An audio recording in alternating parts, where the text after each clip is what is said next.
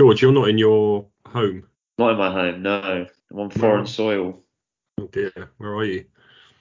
I'm in Groningen, as the Dutch would pronounce it. In the Netherlands, not Holland, the Netherlands. We're not allowed to Not call it Holland. Holland, are we? When I was growing up, we called it Holland. It used to Like, be the seven, what was it? The seven kingdoms of Holland back in the day, which was an entirely different country, I believe. I'm I glad should know that better. I should know better, but yeah, if you call it Holland here, it's a bit of a sin. So the I'm glad that Netherlands, I'm glad that in your year over there you brushed up on your history. That's impressive. I like I that. know. I do have a history degree as well, so there's two things I'm at fault All for right, there. mate. No, what? No, it's a bit early to be showing off, isn't it? Good grief.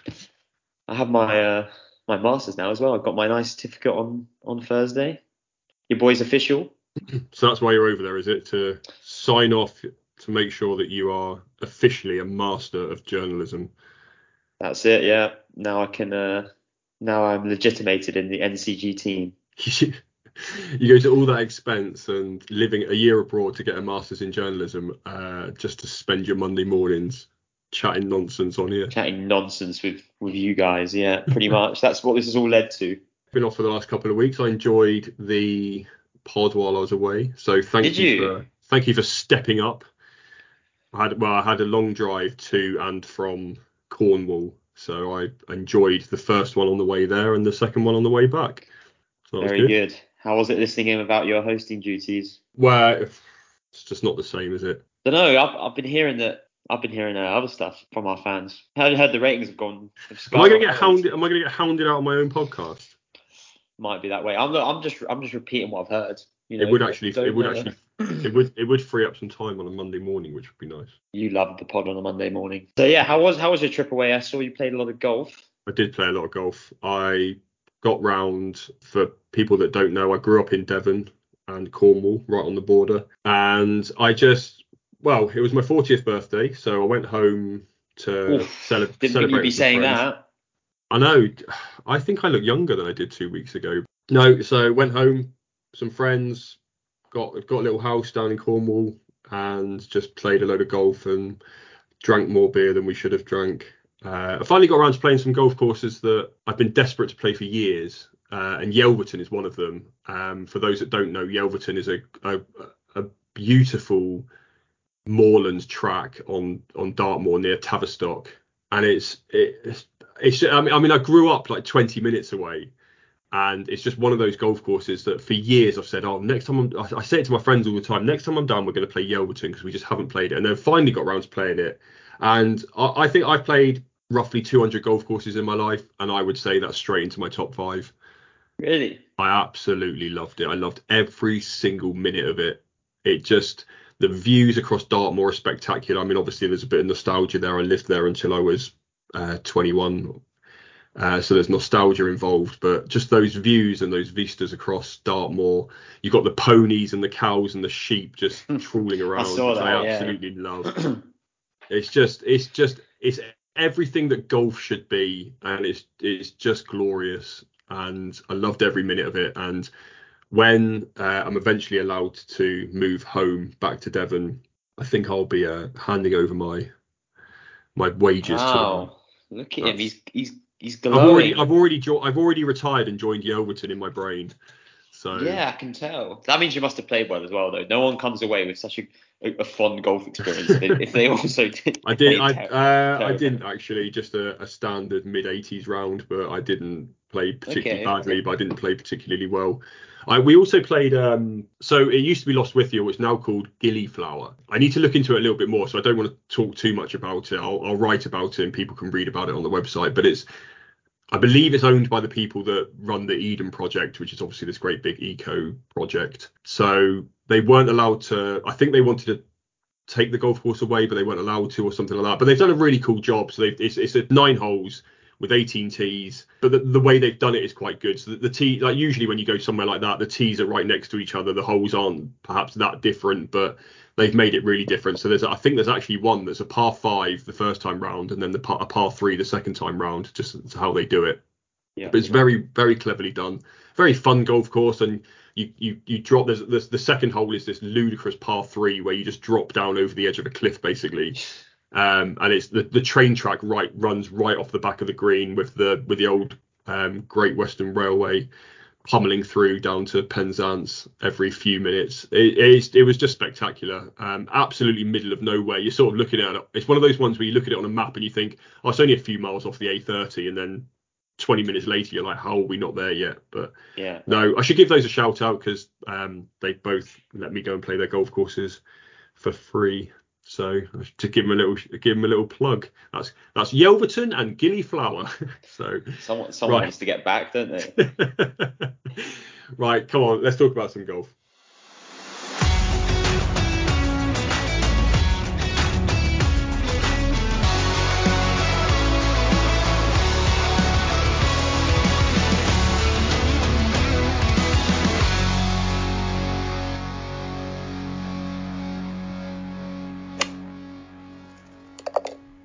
Right, welcome to the NCG podcast. I've been told I have to put the request to subscribe and like us on social media right at the start, because otherwise apparently people just switch off as soon as they start hearing that. They just switch off. So please don't switch off, but subscribe and like on your whatever platform you listen on. And I was going to say, I hope that doesn't mean they switch off now.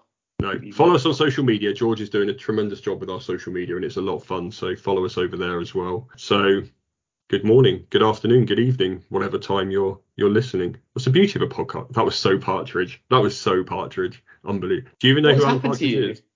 I do know who Alan Partridge is. How do you? Well, Partridge is a bit 90s. I know he's still doing that show on BBC, but he's a bit 90s, more of a right 90s reference. Yeah. I can't imagine many people your age coming up and like discovering him from his new BBC you'd be surprised. A lot of my friends are like weirdly obsessed with Partridge to the point that it's actually annoying. But yeah, he's somewhat of a cult hero, I think, with all ages. And my dad well educated me on Partridge and the likes of him. So, but yeah, it was Partridge. So I don't know what that was all about. Yeah. But anyway, right.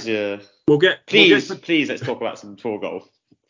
We'll get to the President's Cup in a bit because we've got a special guest to join us on that bit. Ooh. He's dialing in later. So let's start on the DP World Tour. We had the Kazoo Open de France at the Ryder Cup venue, Le Golf National. So first of all, I'm pretty sure it's pronounced Kazoo. It's an online car retailer, isn't it? But they sponsor everything right now. I know they're everywhere. Everything. They've come out of nowhere. They sponsor. I think the company's only about 4 years old, and they sponsor about half of the European Tour season. They got their names on the England cricket shirts, if I'm right. Got about 4 Premier League teams. Is it Aston Villa? They certainly have. Yeah, there's Everton. Do you know what? I'm going to look it up because I see this. But you're right. Have they not? There was the Kazoo Open, wasn't there? Was there the Kazoo Challenge? The Kazoo Classic.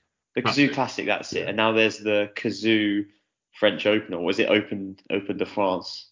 They're taking over. Sorry. So I'm just on the Kazoo Wikipedia page. I reckon 75% of this Wikipedia page is the sponsorship.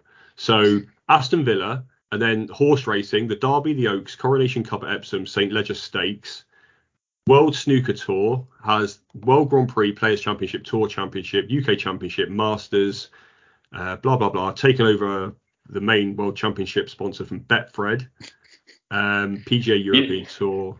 You know what's next, don't you? Hang on. Welsh Rugby Union team, England cricket team, the 100. We've got, and then darts. So you've got European Championship, World Cup of Darts, Grand Slam.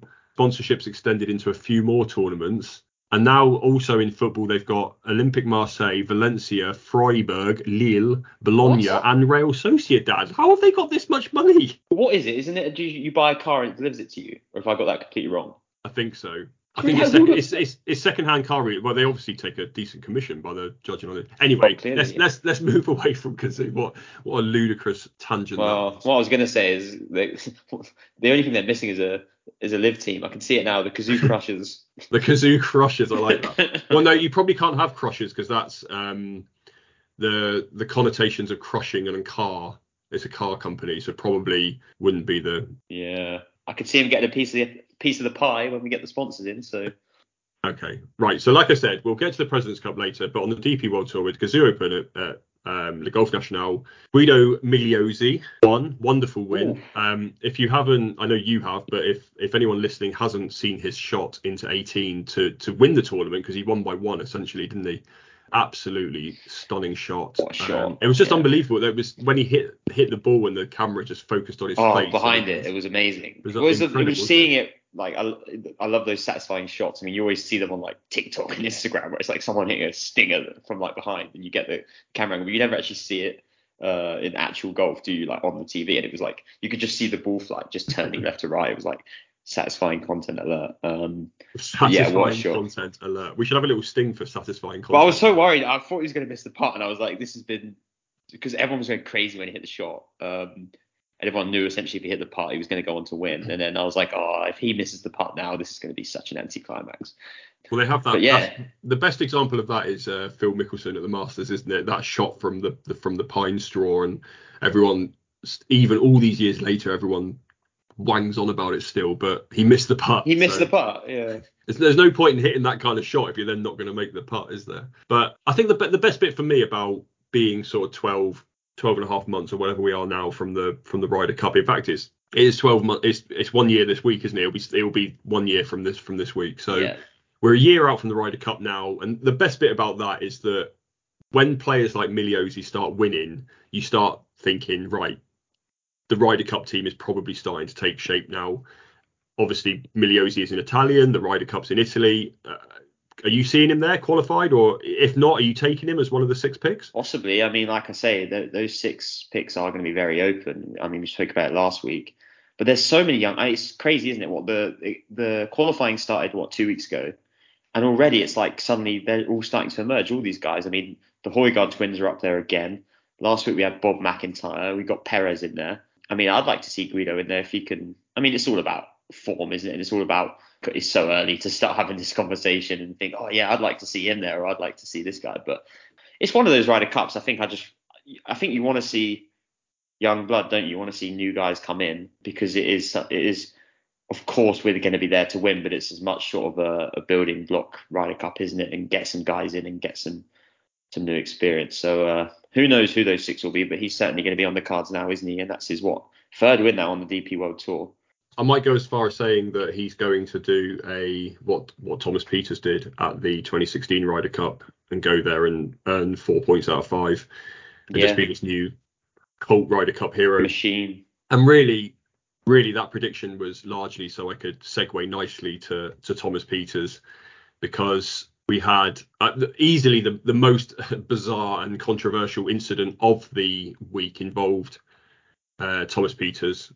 And as it was a rules drama, as we like to call them, I think it probably makes sense to dial in our rules of golf expert, Steve Carroll, who you will have heard on the From the Clubhouse podcast if you listen to that. So let's get Steve in. Here we go. See, this is where we need a jingle. This would be the perfect opportunity. We need a Steve jingle, don't we? We do need a Steve jingle. Here comes Steve with his rules of golf book. Although he'd also hate that, but then that would also make him more riled up. So he would hate it. He would absolutely hate that. He would hate it. I need to hang on a second. I just need to. Here we go. Alex Perry versus Microsoft Teams. Oh, here we go. Request to join. This is where we eagerly await then. I've worked in digital media my entire professional career. Here we go. Here it is. Hello, Steve. We very briefly we just started talking about the Thomas Pieters incident over the weekend, which I'm sure you saw. I hope you saw, because you're about to talk about it. It was obviously quite controversial for those that haven't seen it. So, George, just correct me if I'm wrong, but he started to hit his putt, and someone coughed in a gallery. He tried to stop. He couldn't stop.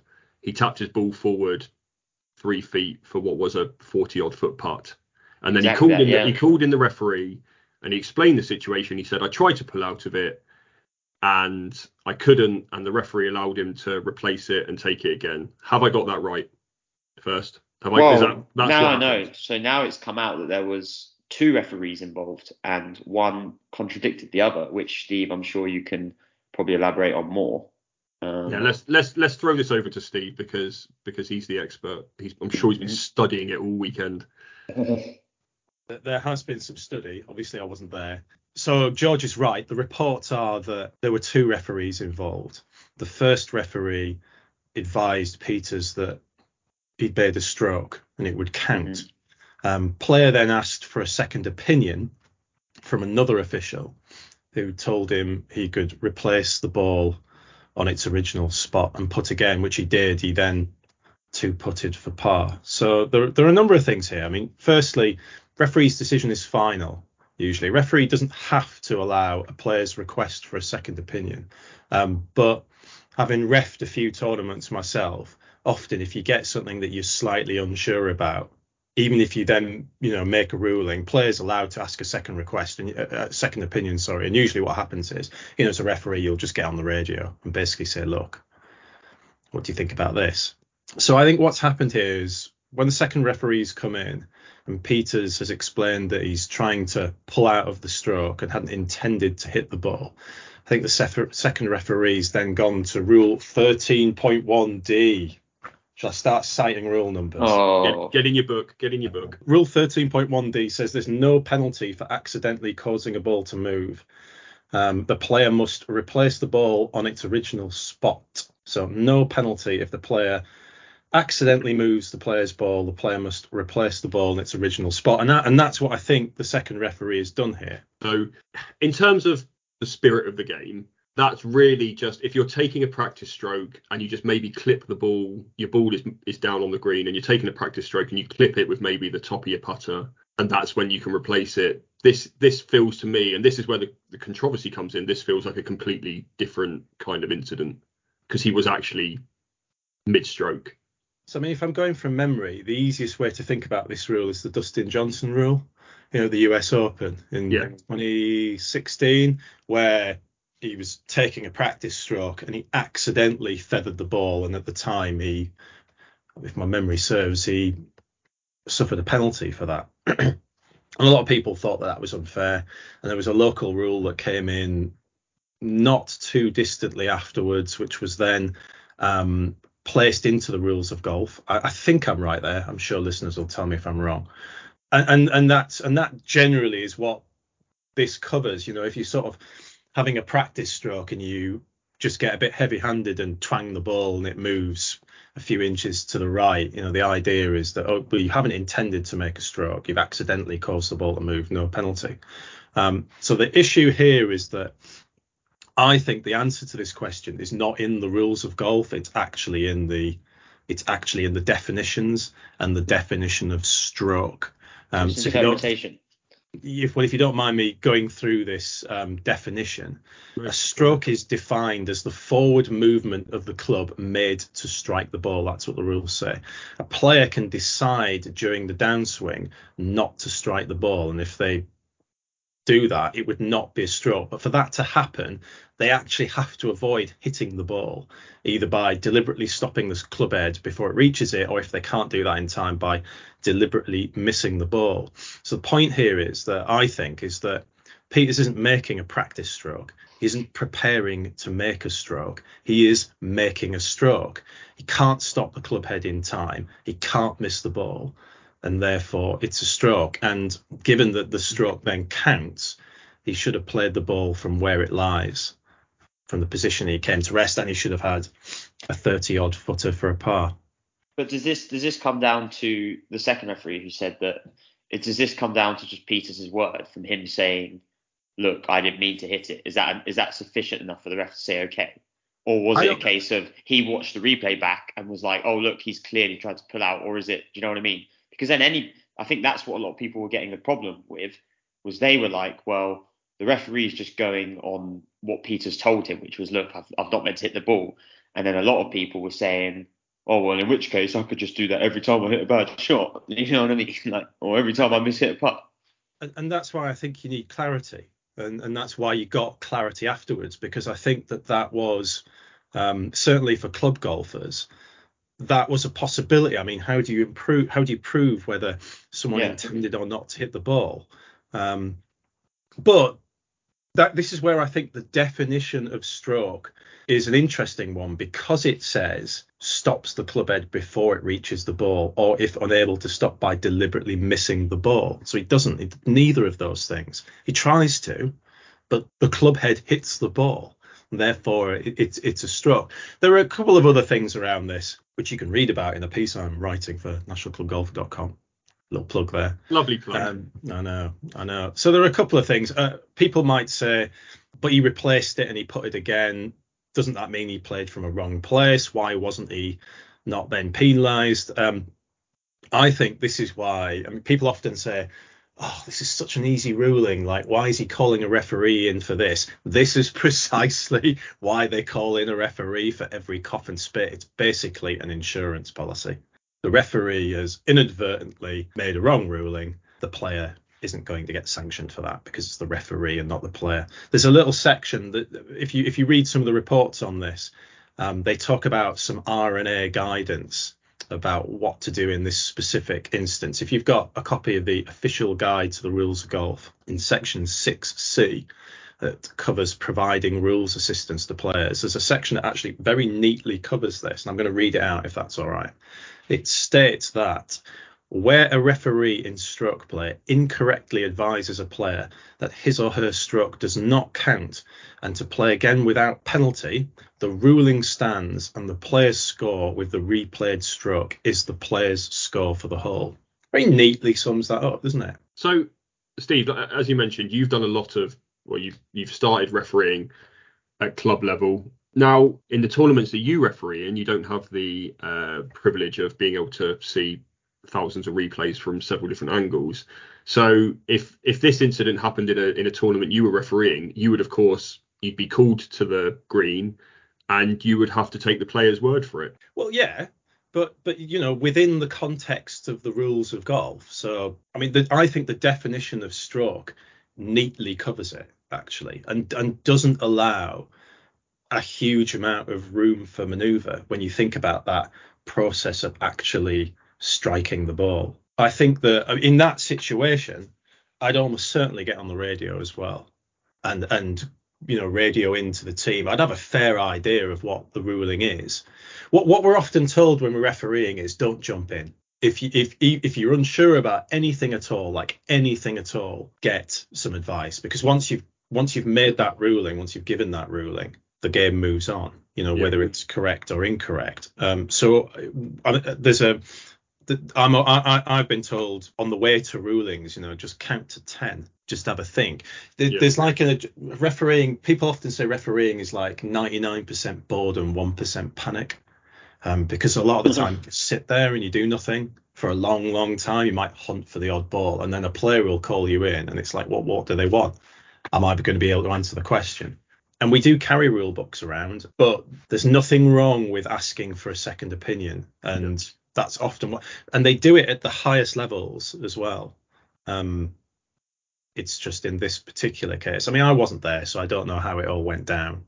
You know, I can only read reports. I can only see the footage. But the other thing I would say is every referee on the planet has made mistakes.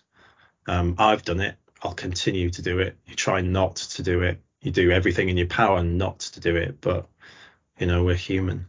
I am really interested because obviously I've known you the whole entire time you've been learning to become a referee. Is that the right phrase? And I am fascinated by your journey into it. And I know that I annoy you with questions. So I'm going to ask you one on the podcast. I know normally it's just like in the office or whatever. Is this my 1% panic? Yeah, this is your one. It's like being a goalkeeper, isn't it? Like you might have nothing to do for an entire game, and then suddenly you've got to make a save in the 97th minute. So if you had an incident like this, let's just say a player in a tournament you're refereeing has done exactly what Thomas Pieters did, and you go over. They've called for you to come over. The player who's hit the putt, the Thomas Pieters of this incident, as it were, has said, "I tried to pull out of it. I hit the ball, blah blah blah," and then his playing partner's going, "Dude, you clearly were playing the stroke and you hit the ball." How would you deal with that situation? Am I the only referee, or have I got a team at HQ? Oh, go on then. You're the only referee. It's all on you. I mean, you've just got to. People think that referees know every rule and subsection. They don't. But what they do generally know is where to find it in the rule book. So I think in this case you would be looking. I mean, it's natural actually. I think to to have a look in the rule numbers and have a look at around Rule 13. But I was very lucky.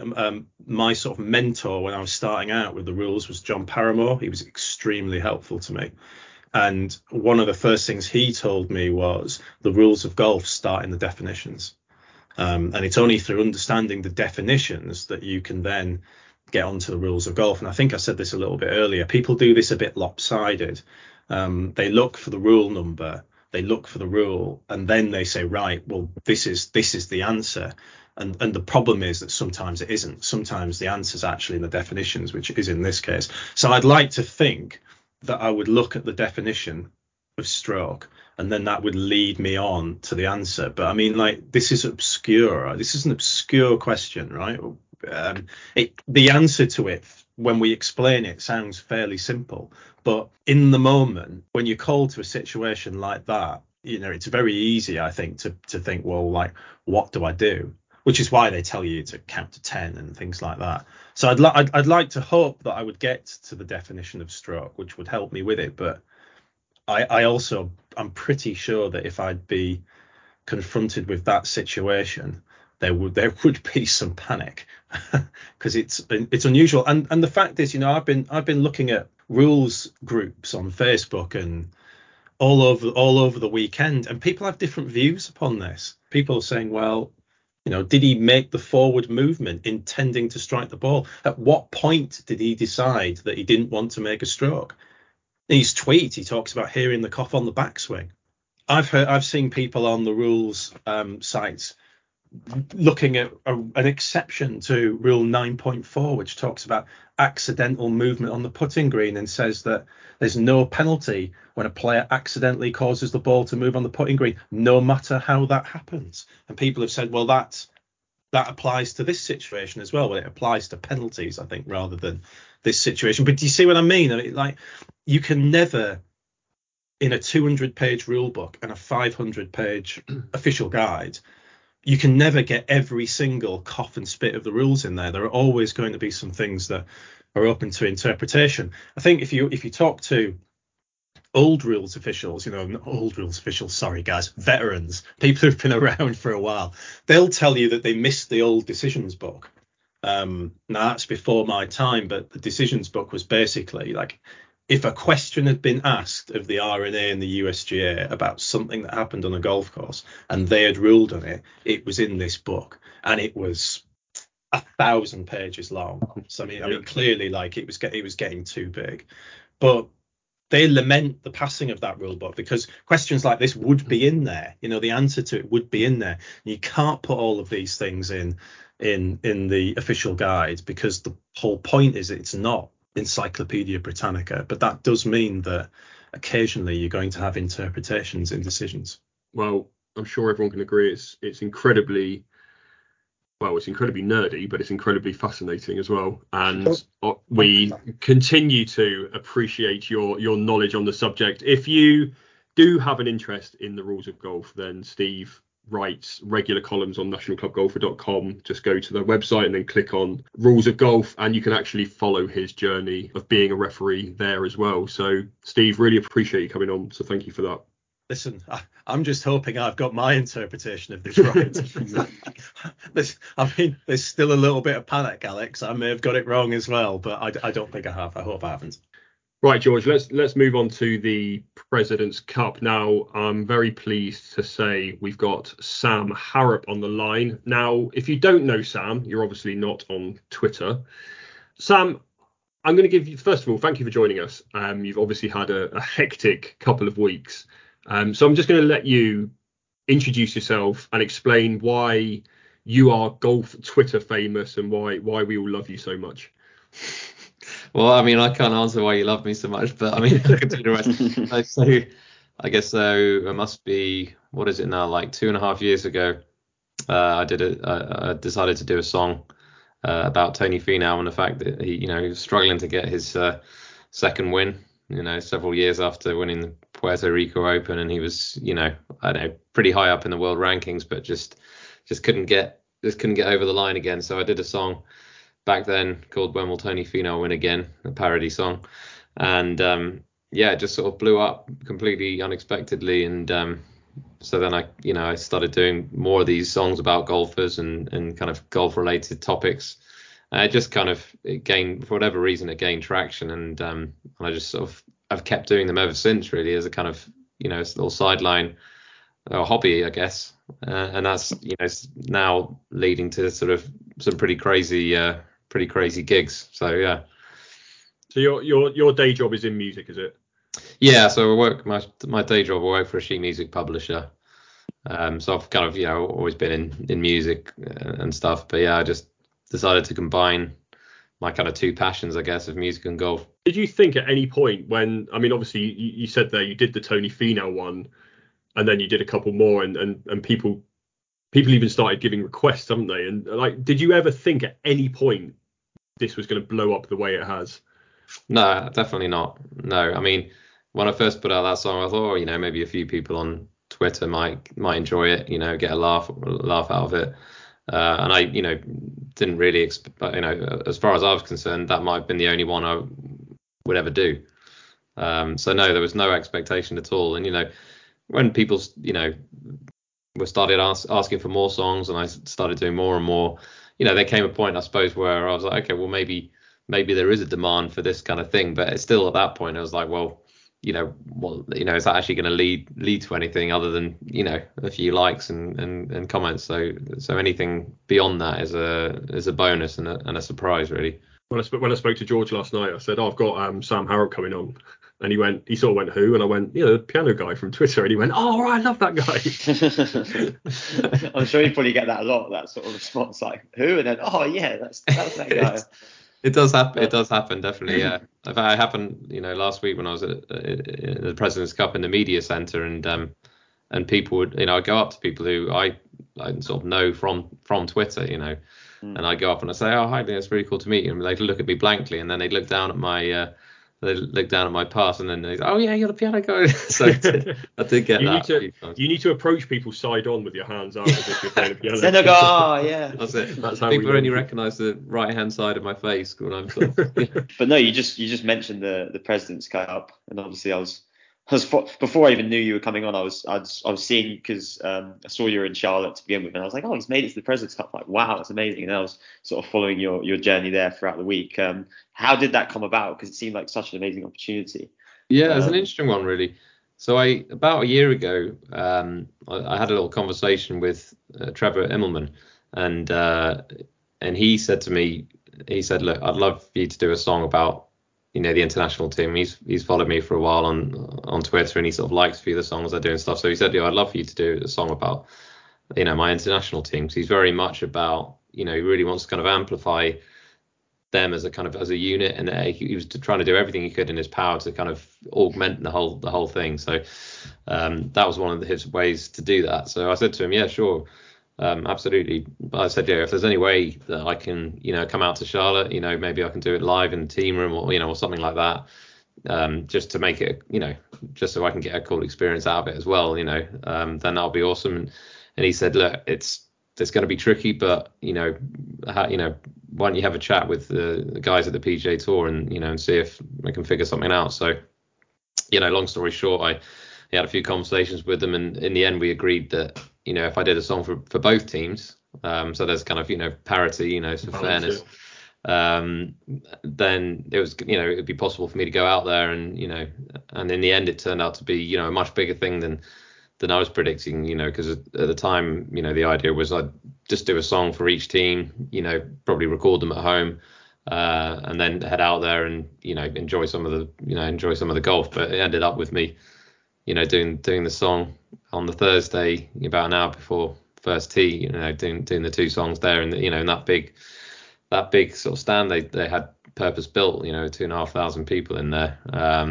So yeah, that was crazy. And then beyond that, actually sitting down with some of the players on the Monday to give them have a short interview with them about kind of maybe slightly different stuff to what they used to, like talking about music and things, and then getting them to sing little bits of the song, which the tour would then try and would then piece together into this kind of montage, which I thought came out really well. So that was something else. And then even beyond that, on the Tuesday night, I was asked to play the songs at the VIP reception that they have there, where all the players are there with their wives, and a few kind of sponsors and things.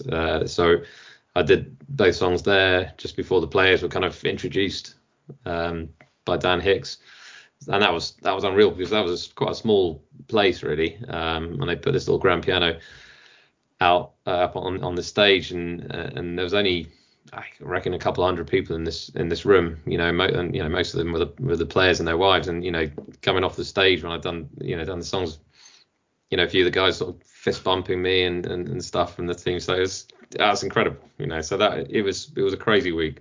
Apart from on Twitter, have you performed in front of people like that before? I presume you have.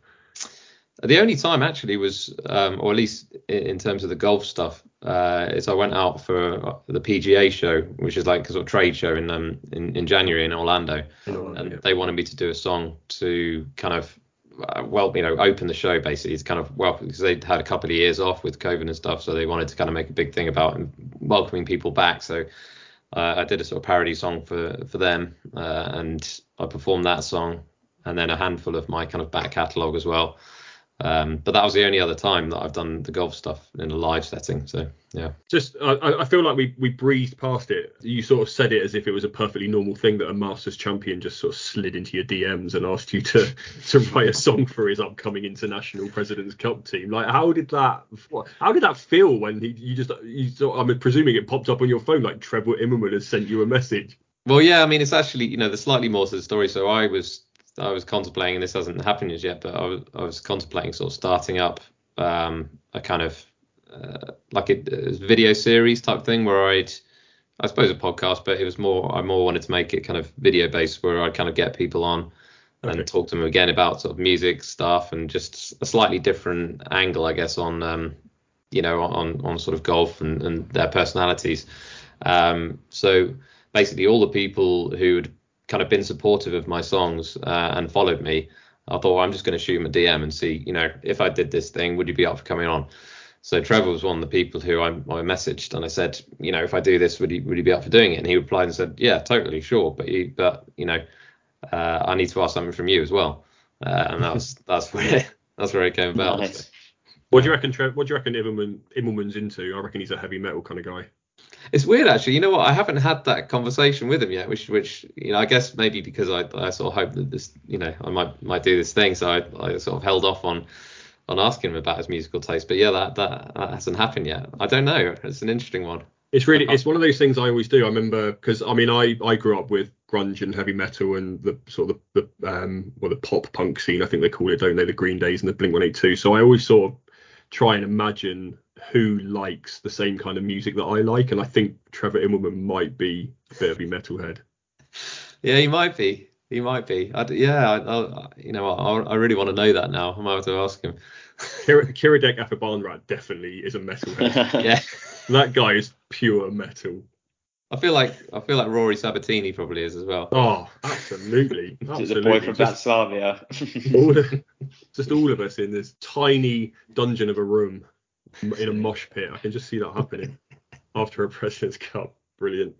Yeah, so it's an unbelievable story. I mean, you talk there about a video series, like that is, for me, that's the most interesting thing and that's when you did that video in the team room with the international players. For me, that was the best bit about it was bringing out the personality of the players. And Adam Scott, who, not only is one of the most handsome people on the planet, he's also incredibly confident and one of the best golfers to have ever walked the earth. And suddenly you've got him like pinned against the wall, like, oh my God, you're going to make me sing. How nervous were you, like asking these guys to sing, to do something, like completely take them out of their comfort zone?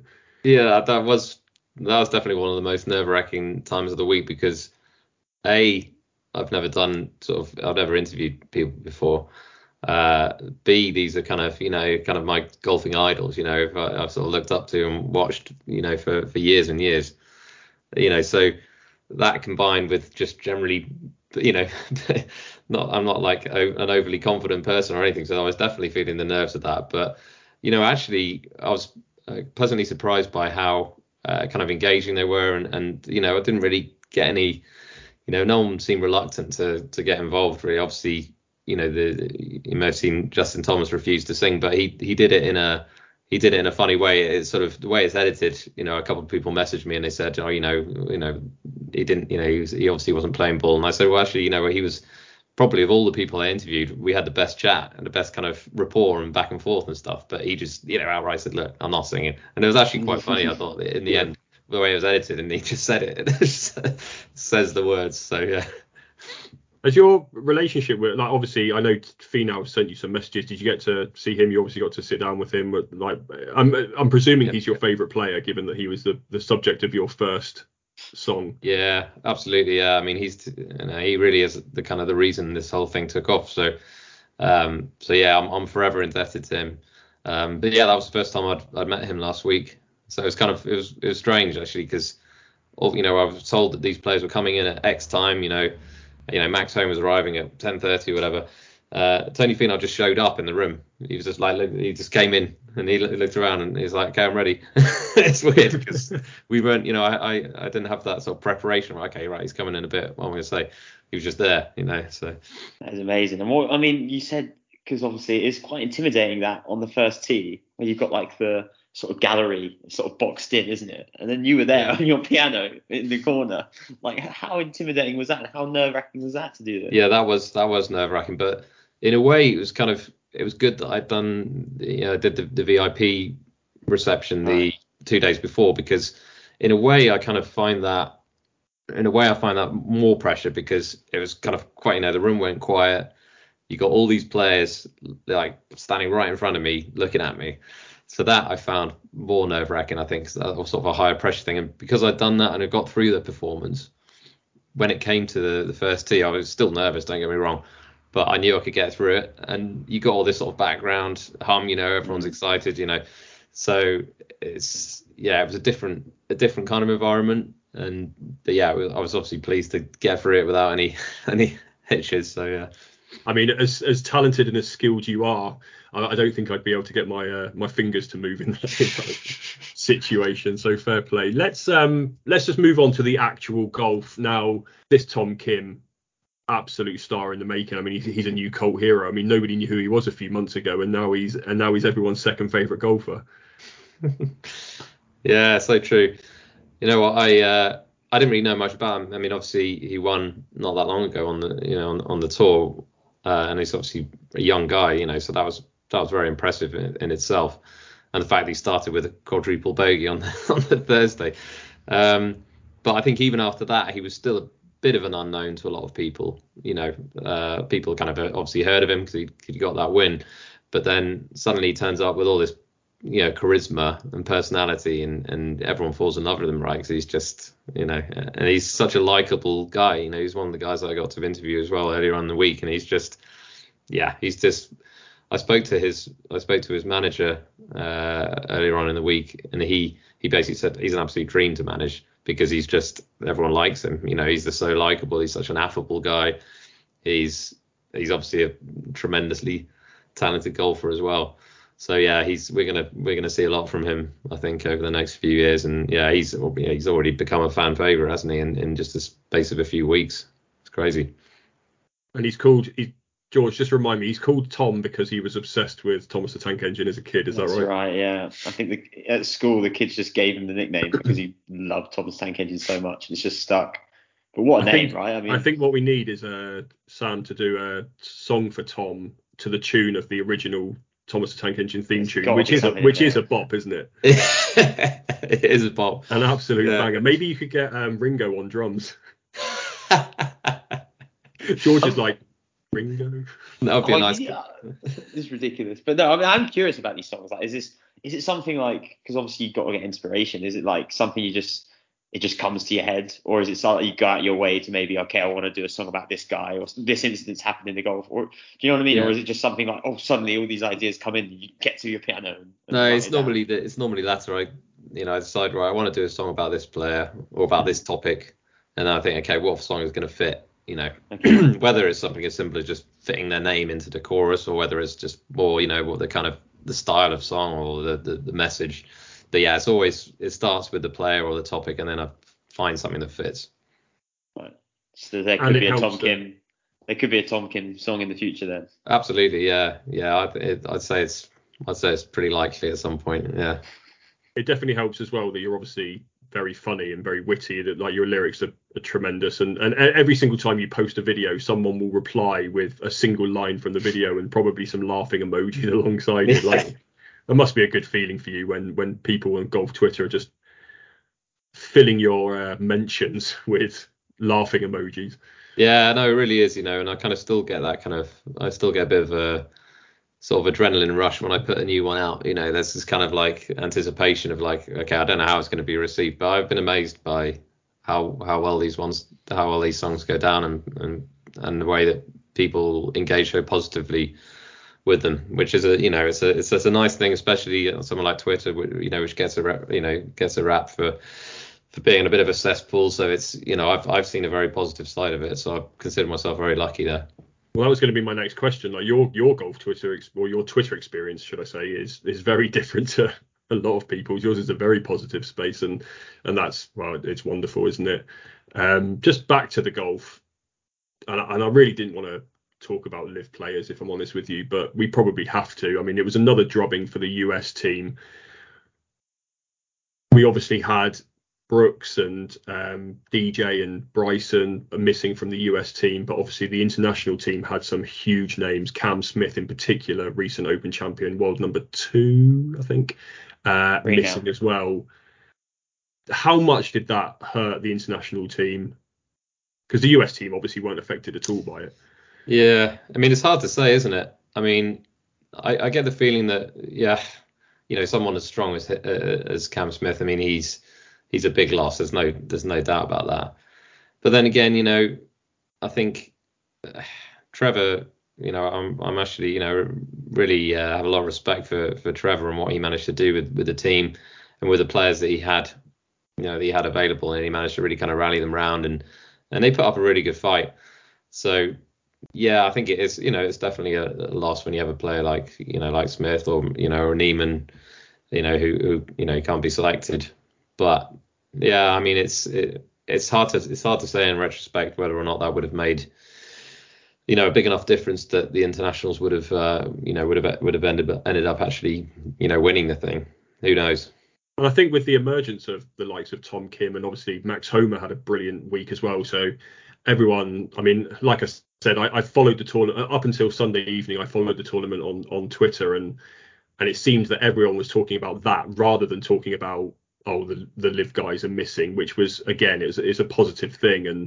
And I think, for me, I think if the live guys had been allowed to play, that probably would have been the headline story of the week, and that would have taken away from what was actually a really fun tournament. Despite the fact it was another drubbing for the US, it was a really fun tournament, especially those first couple of nights with the likes of Kim and Homer just tearing it up. Yeah, I think that's a fair point. It definitely would have detracted to some degree. And actually, I spoke to a few people, who sort of made a fair point, really, that actually some of the maybe not so team player type people, or the ones that weren't there, at least on the US side, the sort of people who maybe, you look at the team now, and really there's a bunch of pretty likable guys, you'd have to say, on the US side, whereas in the past you say, okay, there's a couple of characters in there, yeah, who are maybe sort of don't quite blend so well with the rest of them. So in a way, it's kind of a positive thing. I mean,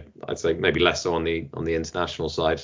I don't know much about the characters, people like Neiman or whatever, but Cam Smith, by all accounts, is an extremely popular player, and I'm sure he would have been missed in the team room.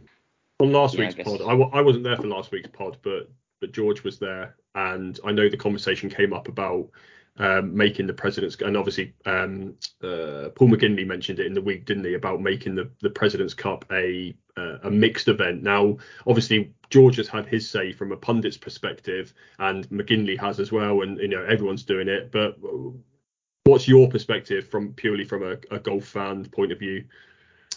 Well, I think, maybe at the beginning of the week, or at least after maybe the first couple of days play, where you're thinking, okay, God, this is going one way and one way only. Maybe at that point, people were thinking that. And I think probably by the end of the tournament, though, I think several people, and I probably include myself with this, actually thought, you know what, there's nothing wrong with this format. It's still really exciting 4 days, especially the last two with, the internationals kind of, putting up a really good fight. And there was so much great golf on display and really good matches. You look at some of the matches towards the end, JT against Siwoo Kim, those sort of ones.